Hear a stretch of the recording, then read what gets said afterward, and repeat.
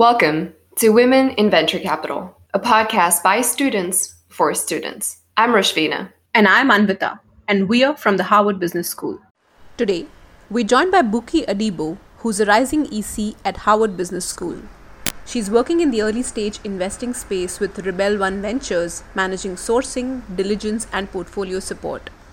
Before HBS, she was a brand strategist and social impact consultant at Ogilvy Consulting. Prior to that, Buki was a consultant in Deloitte's strategy and operations practice, and her work focused on growth strategy within retail and consumer products. Buki is passionate about driving economic empowerment, particularly for marginalized communities, and she's using her time at HBS to explore the intersection of technology and social impact through the venture capital and entrepreneurship space. Welcome to the show, Buki. Thanks for making the time. Thanks for having me. I'm excited to talk to you guys. So jumping right in, after 2 years at Deloitte, what was your motivation to switch gears into the social impact sector? And how did you narrow down to social impact consulting at Ogilvy? So Ogilvy's focus is brand strategy consulting. So I more narrowed it down to brand. And then when I was at Ogilvy for a while, I kind of got into social impacts just through time and brute force, I guess. When I was at Deloitte, a lot of the work that I was doing, while it wasn't directly focused on brand, it touched on brands a little bit, right? So I did growth strategy projects, helping retailers enter new markets. And a big part of what you ask yourself when you're taking an existing US-based company into a new market is whether or not the brand will resonate, right? Will consumers gravitate towards your product? Will they be excited about what you're doing? So there were a lot of questions related to brand, and that space really piqued my interest. So my transition to Ogilvy was more about getting exposure to brand, and I thought that that's where I wanted to be long term. While I was at Ogilvy, I had a couple of projects where we would start off working with the client, helping them, define their overall brand, helping them understand who they are as a company, what they stand for, what they don't stand for. And that often led into work related to social impact. So we help them build the foundation of their brand. And then the next question is, okay, we make all these claims about what we believe in and what we want to fight for as a business. How do we actually back that up? And helping them actually put some real credibility behind those claims, that's where the social impact work came into play. So I helped some of my clients take it just from words on a piece of paper into action that was tangible, so that when consumers looked at them, they actually believed the things that they claimed. So that's kind of how I landed myself in social impacts. Once I got there, I realized I loved it. I worked a lot of my time at Ogilvy. I was working with the food and agriculture space, which was pretty random. But I learned a lot about food insecurity and the lack of sustainability involved in our food system, and that's really was the motivating force for me getting involved in that space. And I just, there wasn't really an official process. I just pushed for more work in that space. I don't think I really had a lot of competition at the time, and so as those projects came up, I was just able to get a little bit more experience. Very interesting sector to have an interest in, for sure. Can you talk a little bit about your time at school and the transition to venture investing from consulting? How did you decide on shifting industries? And more importantly, how was the recruiting process? Yeah, my decision process wasn't really linear. Mine never are. I don't know that I just had a moment where I was like, okay, I'm going into venture. Honestly, when I applied to HBS, I didn't really know what venture capital was. I'd heard the term, but I didn't really know what venture capitalists did. After I applied, I'd gotten in, was excited. I remember having this moment of anxiety during my interview because there was one point where, I talked about the spaces that I cared about. I'm really passionate about economic empowerment, financial inclusion. I talk a lot about food. So I'm having this conversation with my interviewer, and she was like, okay, so you seem like a passionate person. You seem like you know the spaces you want to be in. What's the job? What's the dream job? And I didn't know the answer to that question. I said something during the interview. I managed to get through it, but I didn't actually know the answer to the question at that time. So after I got in, I started thinking more critically about the career piece. Okay, I'm going to HBS to get on a new career path. I need to figure out what that career path is. And I think that process of doing research and looking into spaces, looking into opportunities, that's the first time I came across VC and impact investing in general. And I started to think about that as a potential path for me. Then we did these career quizzes before school, and VC was the highest one on my list. I'm not saying that should be the way anyone makes their decision, but it was just another kind of reminder of a space that I had lightly thought about. So it put it back into the forefront. So then when I got to campus, I started looking a little bit more into opportunities in that space. So that's kind of my uneven decision-making process. And I think the thing that really landed me in VC was actually working on a startup. So I joined the iLab, and I was part of an accelerator through the iLab and through the Acumen Fund, working on a financial inclusion startup. And, we were also paired with a bunch of other people working in similar spaces. So that was my first time really talking to a number of different founders, understanding the motivation for the work that they're doing, understanding their path, and like that process of talking to a bunch of different founders and whether they like it or not, kind of mentally evaluating their businesses. That's what made me think, okay, I should test out VC as an option. And then came recruiting, which was difficult. My previous experience with recruiting was in consulting. Consulting has a very clear path. There's very clear timelines. When you're interviewing, when the decisions come out, like that gave me a sense of security. Venture is not like that at all. It's all over the place. It's very relationship oriented. It's very network based. And that was a lot harder for me. I'm not necessarily the best at networking. So forcing myself to put myself out there and to reach out to people who I didn't know was difficult. And unfortunately, even being at HBS, I don't think my response rate was great when I reached out to people because I was still kind of an outsider, right? Like I was somebody who didn't have experience in any of the spaces that people typically want to feed into venture. I think consulting is definitely a solid background, but people are usually looking for investing experience or someone who's been an operator. And I was neither. So I think proving to people that I had something to say in this space was definitely the hardest part of the recruiting process. I leaned very heavily into the on-campus clubs. And I think the on-campus clubs were a big part of helping me build my network. So particularly ASU.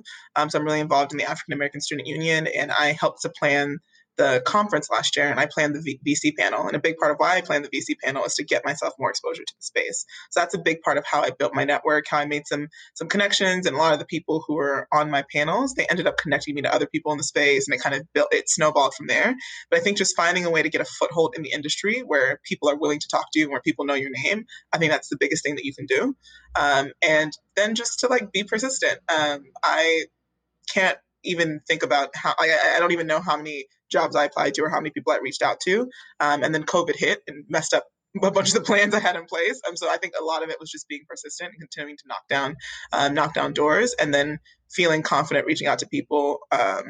Even if because sometimes there's this feeling that you have nothing to offer, just pushing past that and being like, I have something to offer, I'm worth talking to, and being consistent as you reach out to people. For someone who has entered the VC industry without prior experience or knowledge, the tips and resources at HBS that you mentioned are definitely helpful to all aspirants. Thanks for calling those out.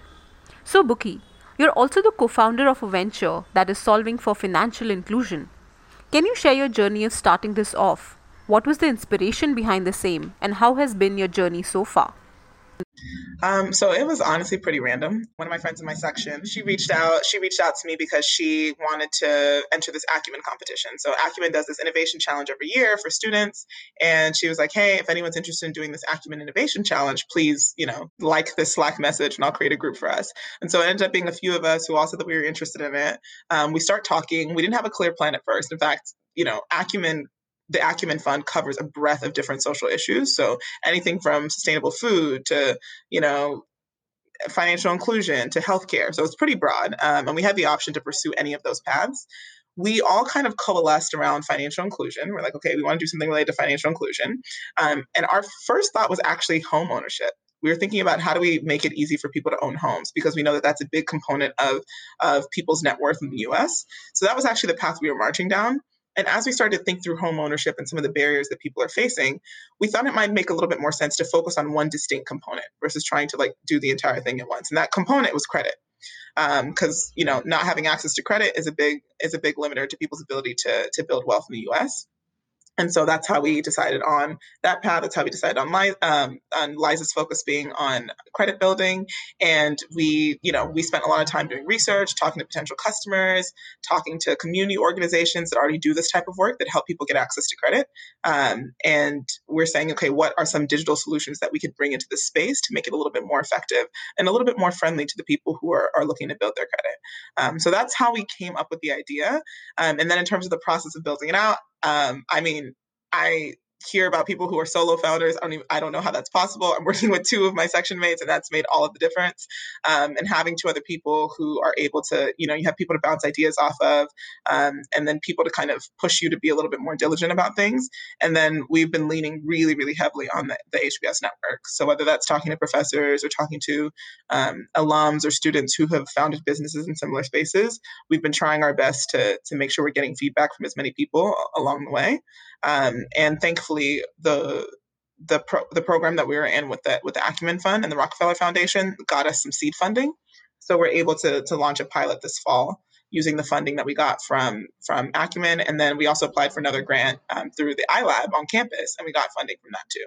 So again, tapping very, very heavily into the on-campus resources, because I think just left to our own devices, we don't necessarily have the money or the access to start something like this ourselves. And I think that's the benefit of doing something like this in the HBS environment. Between figuring out what you want career-wise and founding your own company, it sounds like you've had a very eventful first year at HBS. Being an operator as well as an investor now, are you seeing any focused efforts for having mixed gender portfolios at venture funds?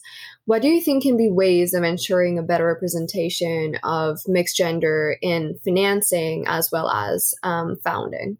The first step is just for people to think about it more. I think lately, the lack of Black founders in portfolios and lack of Black founders getting access to financing has been top of mind because of everything that's going on in the U.S. And I think that the level of attention that's been placed on that will hopefully change the story in the future. But I think a lot of the times people just gloss over the lack of diversity in their portfolios. It's not something that people think of very consistently. And so I think one of the first steps is just be conscious of the fact that that's a gap.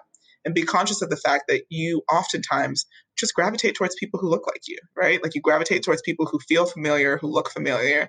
And if you don't consciously take steps to overcome that, then you're going to be stuck with a portfolio that is completely lacking in diversity. So the first step is be aware. I think it's also important to broaden your horizons in terms of where you source.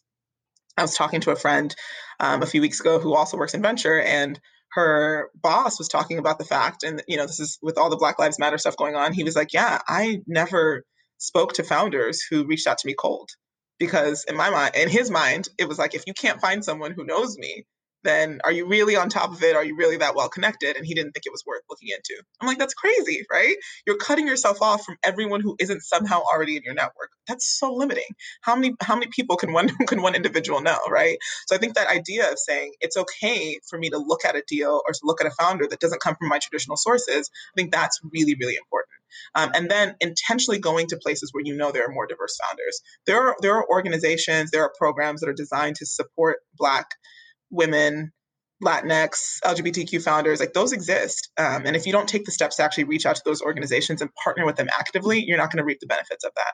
So I think it's being conscious of it, broadening your horizons, and then intentionally going to the places where those founders exist. And then when you're speaking to founders, be conscious of your own bias, right? Like even when a woman founder gets to the table, I think a lot of times there are certain biases that she's up against. So I think if you are conscious of the fact that you might be dealing with some of those biases yourself versus thinking that you're above them, I think you have a greater chance of sifting through it and being more objective when you evaluate deals. I think a big part of overcoming the gender divide is just recognizing that we all have those biases, right? Like that moment when you think you're above it, that moment when you think you're so evolved and so feminist and so pro-woman that you could never slip into that trap, that's when you start to slip into that trap. That humility and that awareness is such a big part of overcoming the issue. Yeah, that's very well put, Buki, that it's both implicit as well as explicit set of biases that exist, and we need to kind of work on both. So very well put. So Buki, you're one of those speakers on our session today who has transitioned into VC with no experience prior, either in investment banking or venture investing. So what advice would you give to women who are looking to enter into the VC industry, into the venture capital industry? What, according to you, should be the key decision-making criteria for them to decide on the shift? I'll start with the decision-making criteria first, and then I'll do the advice. So one of the best pieces of advice is actually from a woman who works in venture, but this was at one of the early HBS career events that I went to. So this is like, I don't know, 2 months into my first year at HBS. This woman was like, make sure you'll actually like the job. Right? Like we spend a lot of time thinking about like what spaces are prestigious, what spaces make sense coming out of HBS, what spaces like deal with the issues I care about. Like right now, there's so much going on in venture. You're like, wow, people are focusing more on women, more on people of color. There might be this part of you that's like, I want to go like close gaps in equity. Well, yeah, but like, will you like the job? Right? Like there's this, I think sometimes we put so many things in front of whether or not we will actually enjoy the day job. And for venture, do you think you're going to enjoy talking to founder after founder after founder, right? Like having that constant communication with people, being able to dive into their businesses, learn about their passions, kind of understand it, give it some level of respect. right? So like, one, do you think you're going to like that process? Do you think you're going to like the process of evaluating things? Because in venture, we say no more than we say yes, right? Will you like that process, going through, thinking critically, making a decision? And then due diligence. Do you like digging into the weeds of a business, modeling out what you think the financials are going to be? Just think through each step of the process and determine whether or not you'll actually enjoy it. I think that's the most important decision-making criteria. Try really hard not to think like about the super high level, like prestige and, yes, impact matters, but you can make impact in a number of different spaces. So be careful with impact as well. So that's the decision-making criteria piece. And then in terms of advice, the biggest piece of advice I would give is, one, be relentless with your networking. Sorry, I know I've already said that, but I think it's so important. A lot of times getting an opportunity in venture is really based on timing. Right? It's really based on timing and opportunity being available right when you're available. So if you're not top of mind, you won't get those opportunities. So it's not just about establishing contact with somebody. Make sure that you somehow stay top of mind, whether that's just checking with them every once in a while so they know what's going on with you, sharing an interesting article, sharing an update on something that you talked about before. Just find a way to stay top of mind with the people that you're connected to. And then have a point of view on something. Liking venture for the sake of liking venture usually isn't that effective in terms of getting a job, right? I think that works in a lot of other industries. Like, you can say you're just so passionate about consulting and what consultants do, and that's enough, right? For venture, that's not enough for a lot of firms. Like, they want you to actually have a point of view on a space. And I don't mean to like super pigeonhole yourself into something that's crazy, crazy niche, but pick an industry that excites you and dig into that industry. Look at the major trends, look at the things that are happening, have a point of view on how you think the next few years are going to go. You don't have to be right, but taking that extra step to actually understand a sector and dive into it a little bit more deeply sets you apart from the rest of the candidates. And it shows that you care. It shows that you could actually be a great investor because you know how to seek out deals and you know how to stay on top of trends. So I think that's probably the biggest thing. Once I found a space that I actually cared about and spent some time looking into that space, I found that my conversations with investors were so much more enjoyable because there was something for them to actually react to. There was something to dig into in a little bit more detail. And I actually got more excited about the space after that. This was amazing, Bookie. Thanks for making the time. I think all your inputs, right, from the tips on how folks should be aware of the opportunities and also the aspect of relentless networking. I think these are some beautiful takeaways from the session today. Thanks so much for joining us, Bookie. It was a pleasure having you on. Thanks. It was great to connect.